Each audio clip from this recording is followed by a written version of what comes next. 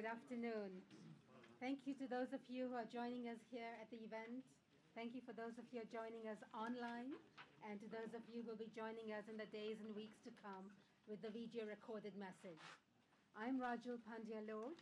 I'm Director for Communications and Public Affairs here at IFPRI, and I'm very pleased to welcome all of you to our policy seminar on Food Markets and Nutrition in the Developing World, Results from ARENA 2. We have a very full and exciting program lined up for you.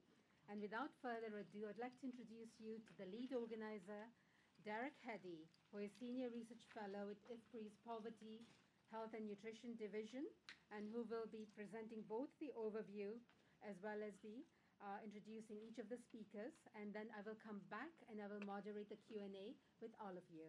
Thank you very much.